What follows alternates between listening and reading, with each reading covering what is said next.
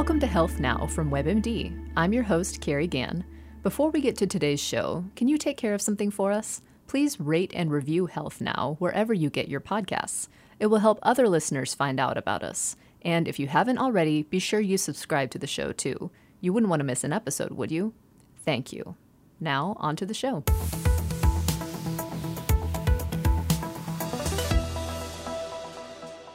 The pandemic can really get to you, no doubt about it. From lockdowns to homeschooling and working from home, or losing your job, or much worse, a loved one, it's been stressful all around.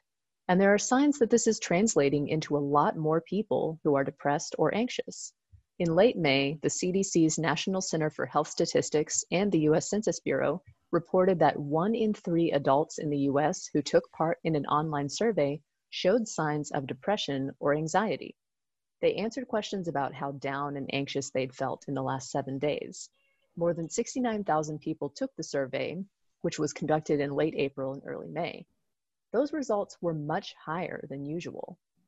And what about people who were already living with depression or an anxiety disorder?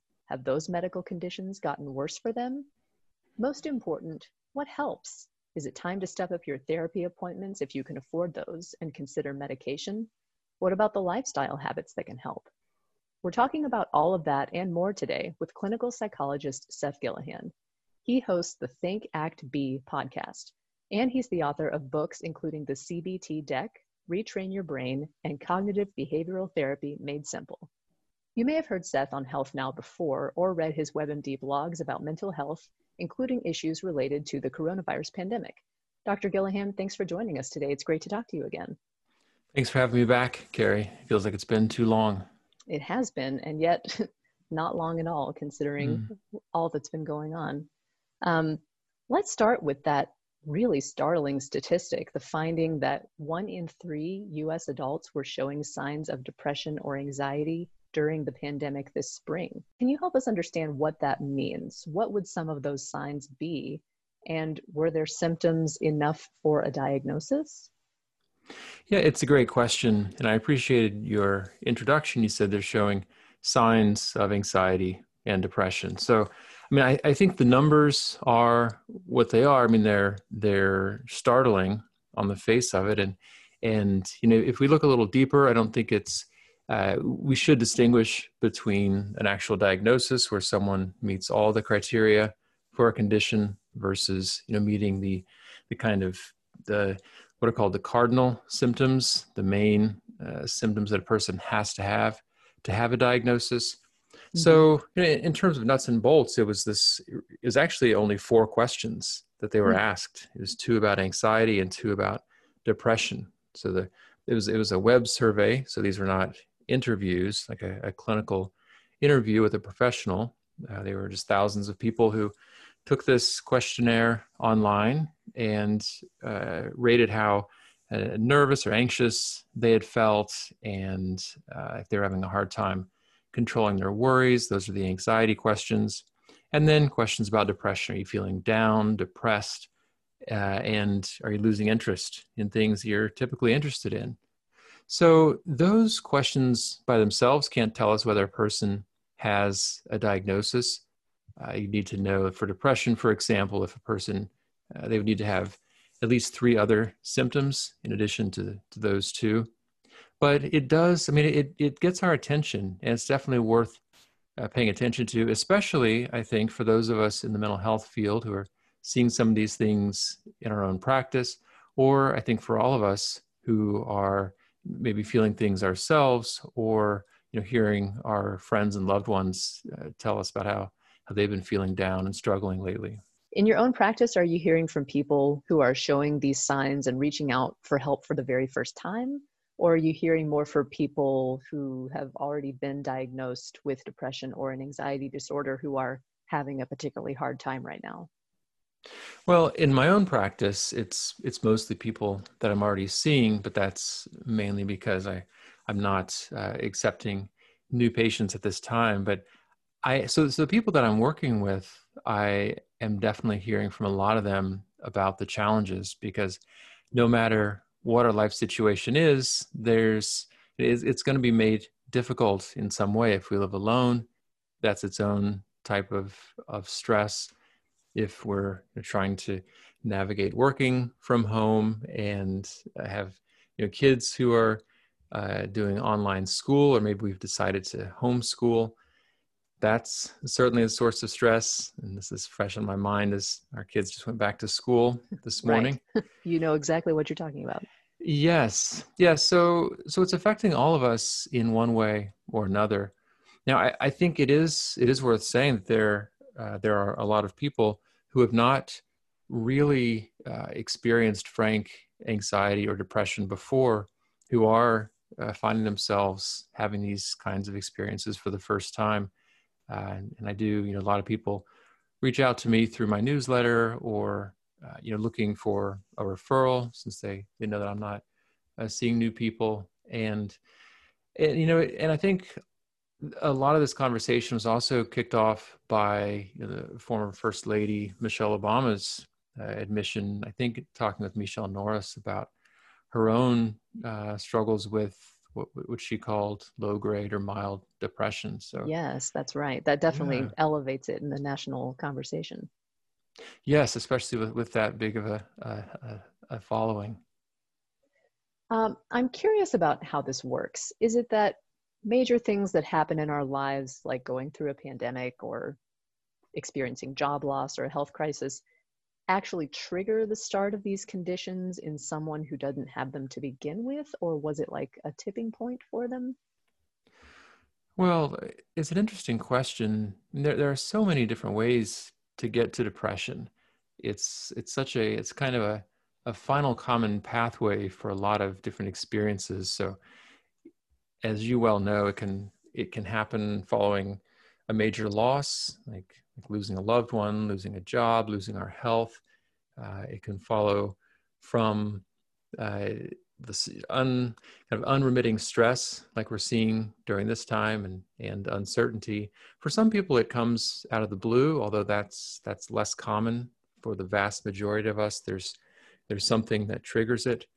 So I think for each of us during this time, I think what's important is just to consider our own situation, and maybe it was something where we were kind of teetering on the edge before, and the whole pandemic and lockdown and maybe job uncertainty or losing our job just kind of pushed us over the edge into real depression or overwhelming anxiety.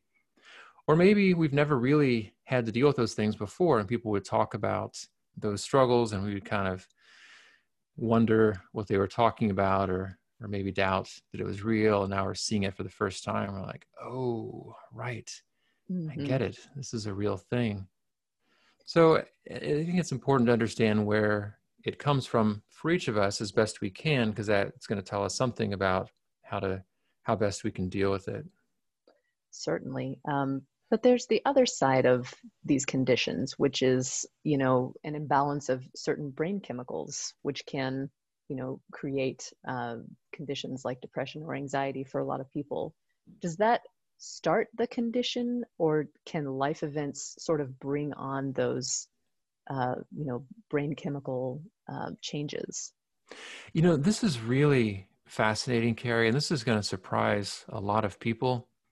But there is no clear evidence of any kind for a difference in brain chemistry among people who are depressed and people who aren't.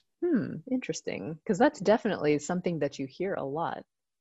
You keep hearing it. It's been discredited now for quite a while, and yet it's one of these things that it's kind of like a cultural meme that took hold. I mean, I think drug companies were very effective at spreading that message, that Right. idea that you have low serotonin, and we have a drug that will make serotonin more readily available in the synapses. Here's how it works, and there are very clear and compelling animations that showed this at work, and it stuck. I remember being a junior in high school and hearing that story for the first time. Oh, chemical imbalance, okay. And it wasn't until I was well into my doctorate in psychology that I actually looked at the literature and was like, oh, wow. So this is a story that is based on the observation that if you give certain drugs, they'll boost chemicals in the brain. And so people make the inference, oh, those chemicals must have been low in the brain. But all the good studies that have looked at brain chemicals between depressed people and non-depressed people don't find that difference, and certainly not a kind of predisposing factor. Like you have this brain chemistry and therefore you're set up. That's probably not exactly the question you're asking, but I think it's important to note that, because it definitely has implications for how we treat things. And if we believe that, well, this is just a difference in my brain chemistry, that's going to make us assume that we're going to need a certain type of treatment, that we're going to need a biological treatment.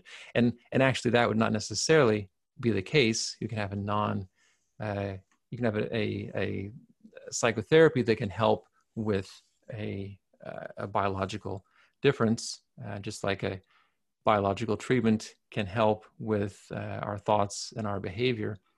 But I try to get the word out about this just because I think it's, for whatever reason, it's been a pretty durable belief.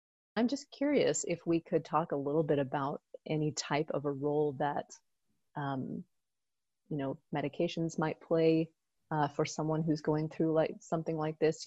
Some people their thoughts might be turning to, gee, maybe I need to think about some sort of medical treatment for this. Is there any role Yeah, of that you course. see for that? Yeah, I'd just be Yeah. curious. It's a great question, and as much as I downplayed the chemical imbalance hypothesis, that's not at all to say that these medications can't be really helpful for a lot of people. And for some people, they can be not only life-changing but life-saving. So I think it's important for people to consider all the treatment options that might be on the table, and um, and I think there's obviously a lot of resistance for a lot of us to taking medication, especially if it's going to affect our brain chemistry.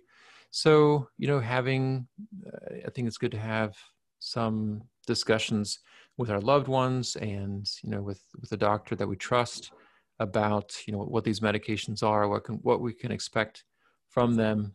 And I mean, some people have this idea like, oh, it's going to completely change my personality, or it's going to Right. take Or if I it's gonna start taking it, I'll never be able to stop. Maybe right, I'll something be like on it forever. And uh, so I mean, it depends on who you're talking to, but I mean, in terms of the professional, hopefully the person has someone who's able to give a realistic assessment of these things. Because some people will say basically like this is, antidepressants are it's like nothing. Like we should just put them in the water. Everyone should take them. Like that's, I think there was some of that kind of giddiness about these medications when they first came out. Right. Books like Listening to Prozac. But so we don't want to downplay, yes, there can be unpleasant side effects, and for some people it can be rather difficult to get off the medication. At the same time, we don't want to go to the other extreme where we say no one should ever take these. They're poison. They're um, you're going to be stuck on it forever. But to have a realistic assessment, and like we do with any medication, to understand there are trade-offs, and hopefully as doctors prescribe these, they're considering those trade-offs and deciding that on balance it's going to be a net positive for a person, most likely. Is the start of these conditions also about how we respond in these situations? Like maybe you're not sleeping well, maybe you're drinking more alcohol, eating and exercise might take a hit, and just dealing with a lot more stress than usual? Yes, yeah, 100%. Yeah, there's so many studies showing that it's really about our reactions to things that happen, and not the things themselves that lead to how we feel, and that lead to conditions like anxiety and depression. So this isn't to blame anyone. It's not to say oh, well, it's your own fault, but just to understand that we have some choice in the matter.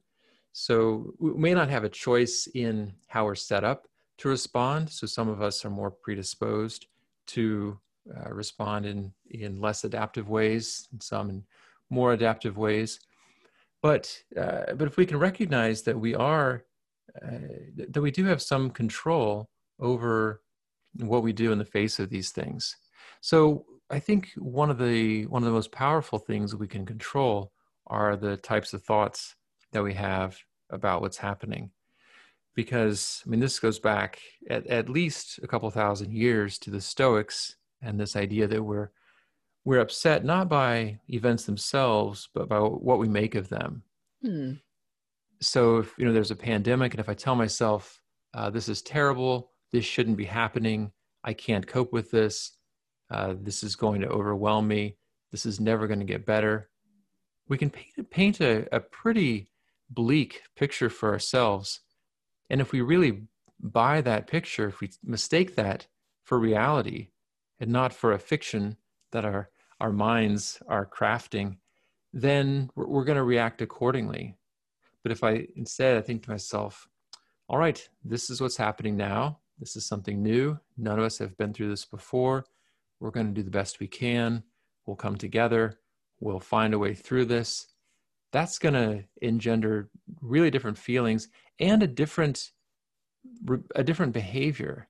I'm going to be more likely to do things that are productive and adaptive, and that will create, I guess, in either case, a kind of self-fulfilling prophecy, right? If I tell myself it's hopeless, I may do more things that we do when we expect things not to turn out well. I may kind of give up.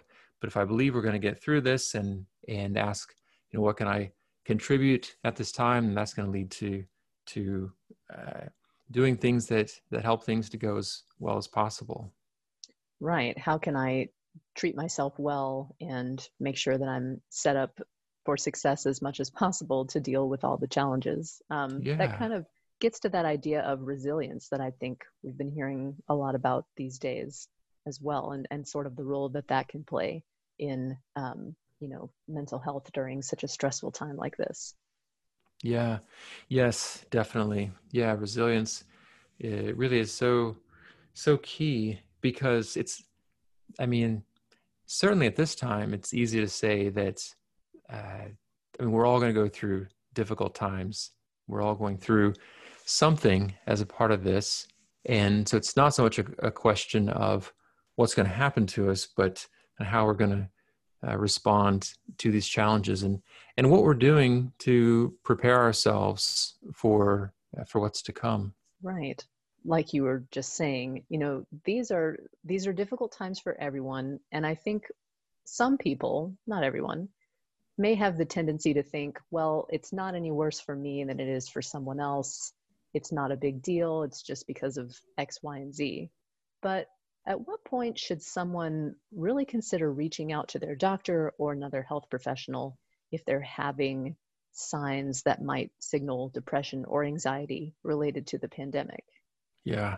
Well, I mean, certainly if someone is having thoughts of, maybe this isn't worth it, maybe I should end my life, maybe people would be better off without me, no one would miss me, those types of thoughts clearly are a red flag, and a person should reach out immediately, definitely tell people around you, and contact a professional. Right.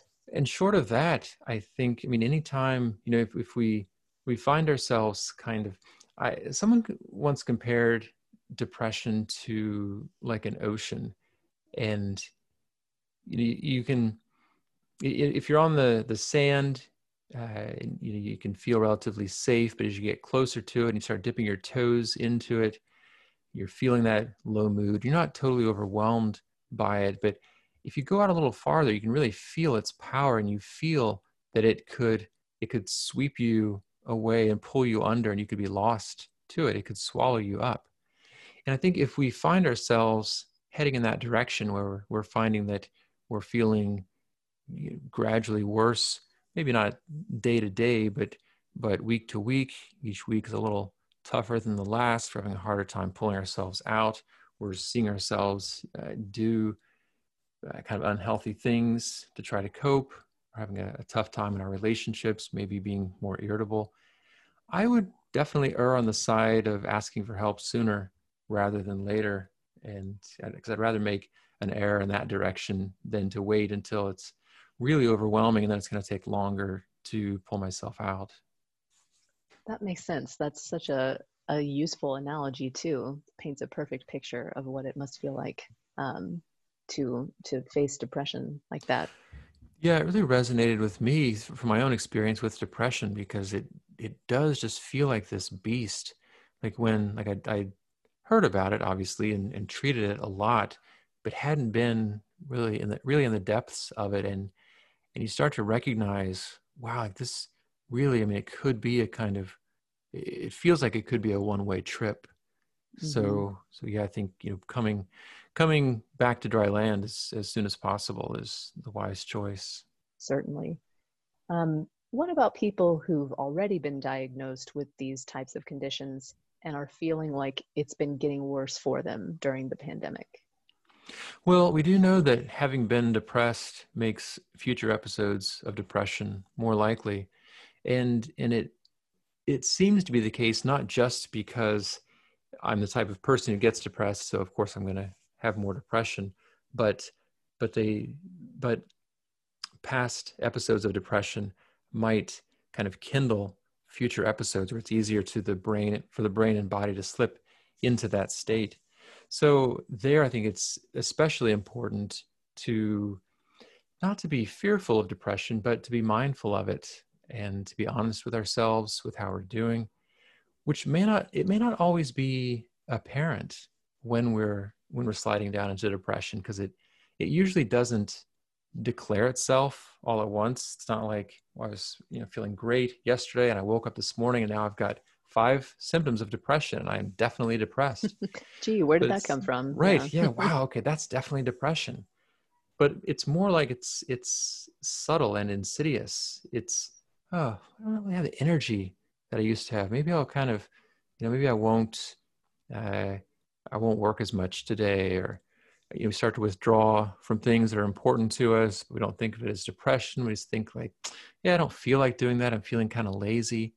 And then again, like me, we can end up pretty far into it before we kind of look around and are like, oh my goodness, like check, check, check, check, check. These are all signs of depression. Hmm.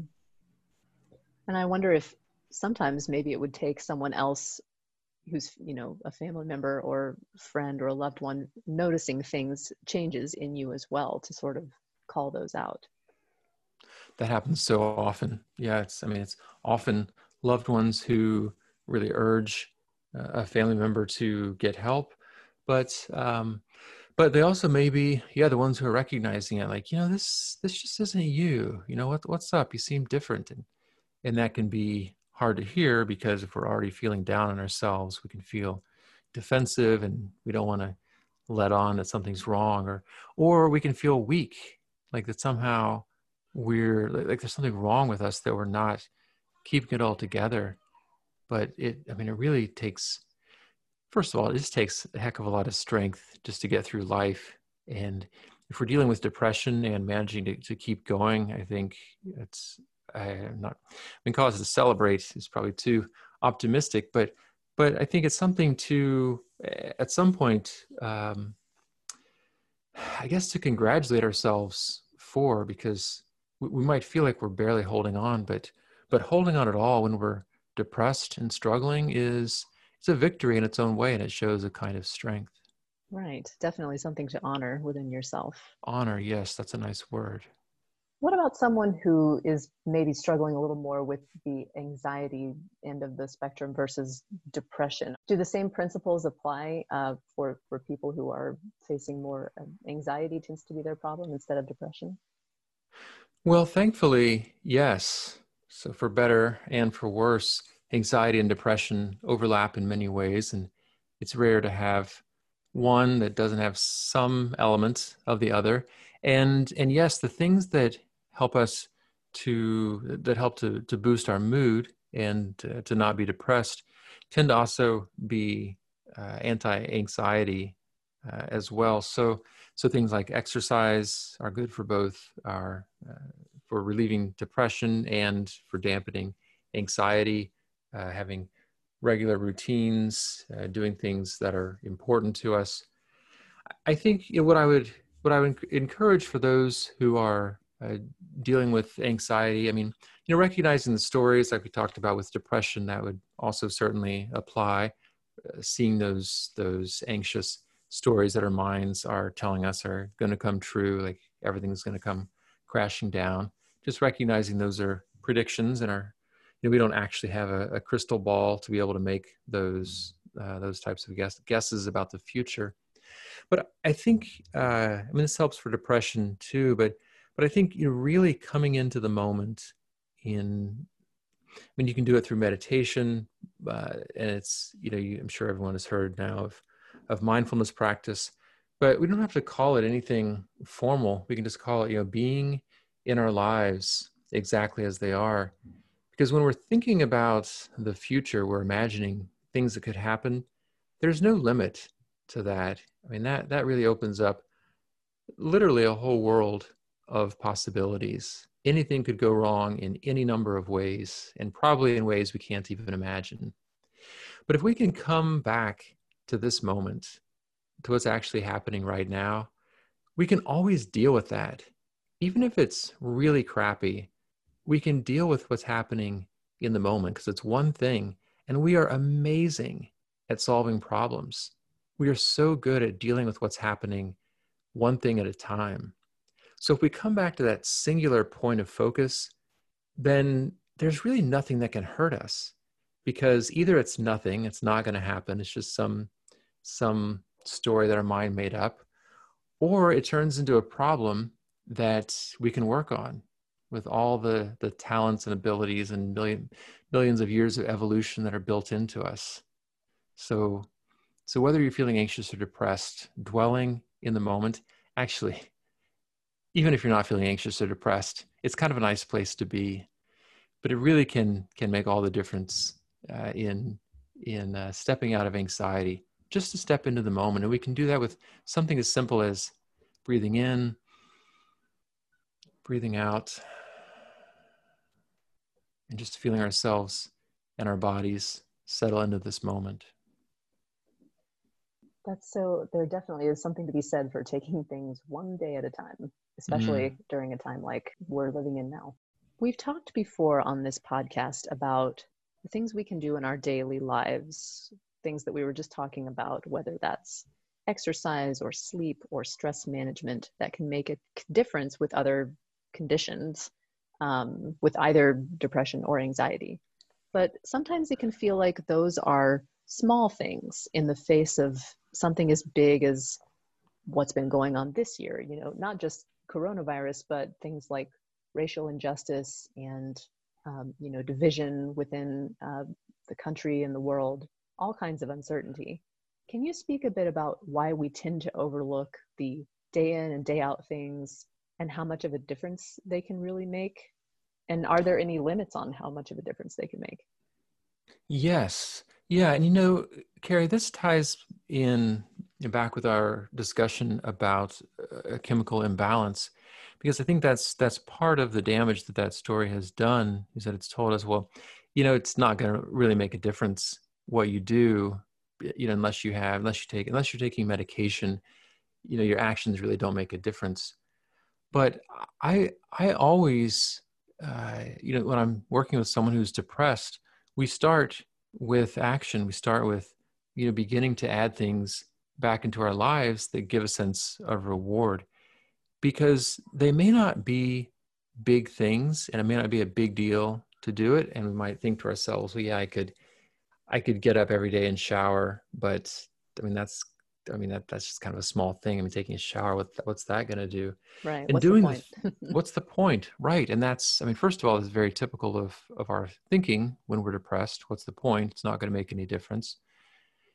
But, something may be small to do, but not doing it can be a really big deal.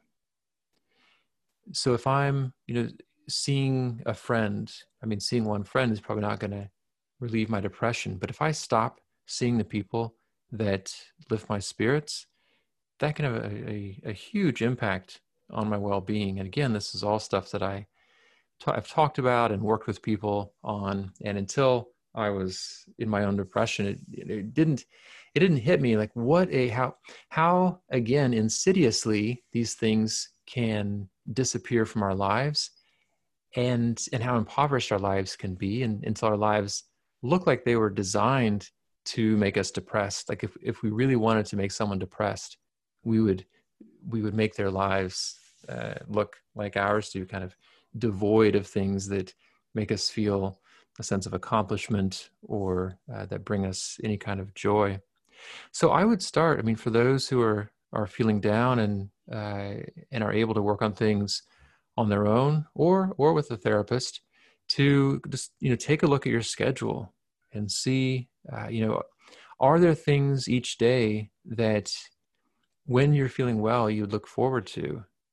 And are you doing kind of the normal routines of daily living, which are so easy? I mean, we can work from home now and really never get out of our pajamas, or never shower. No one's gonna smell us if we haven't showered in a few days. And so it's easier, I think, to let these things slide and to not realize, like, oh, the fact that I had to get up and be somewhere every day, or the fact that I had to shower and get a haircut, like I didn't realize that what a bulwark against depression that was.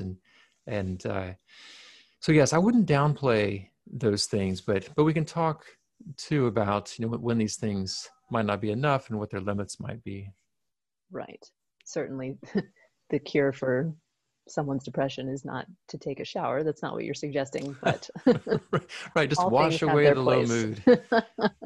Exactly. What are the things that you are finding have been helpful? We've been living with this pandemic for several months now, but I'm just curious, what are some of the things you're finding that have been helpful for you in terms of sort of maintaining your mental health as this sort of situation kind of drags on? Yeah. Well, since my gym has been closed, I think daily walks, so getting outside, getting fresh air, getting exercise, I think that's important. Just making it a routine, every morning or at some point during the day. Sometimes going with the family on walks. I think that's been really important. I mean, it's been easier, probably a lot easier for me than for a lot of other people in certain ways, because I was already working from home. So it was easy to maintain that kind of structure. But I think as much as possible, recognizing that our needs haven't changed, even though our life situation has changed so much. So I actually just recently, I guess about a month ago, I realized I had very little human contact outside of my family. Like I really wasn't in touch with my friends, and so I started having Zoom lunch meetings with a friend of mine, and having a regular weekly call with a very dear friend, actually my co-author Aria Campbell Danish, and yeah, just taking our needs seriously and taking stock of our lives and doing what we can to fill those needs, even though it's going to look different than it would look if it weren't for COVID. Right. That's something we've all had to get a little more creative about lately, but hopefully everybody has found their way to something that can give them some fulfilling moments. Yeah, and I should mention too, Carrie, stress management, I think, has been especially important. Mm-hmm. I mean, it's different things for different people. It's exercise for a lot of us, but finding ways just to unwind during the day. So for me, it's having an extended winding down routine at night as I head toward bed. Doing some reading, listening to music, doing some bedtime yoga. I think those types of things can really protect our sleep, which I know so many people are finding is more disturbed during the pandemic than it was before. Dr. Seth Gillihan, thank you so much for all of these insights, and hopefully some good tips for people who may be having a bit of a difficult time in the last several months. So thank you. It's a pleasure, Carrie. Thank you.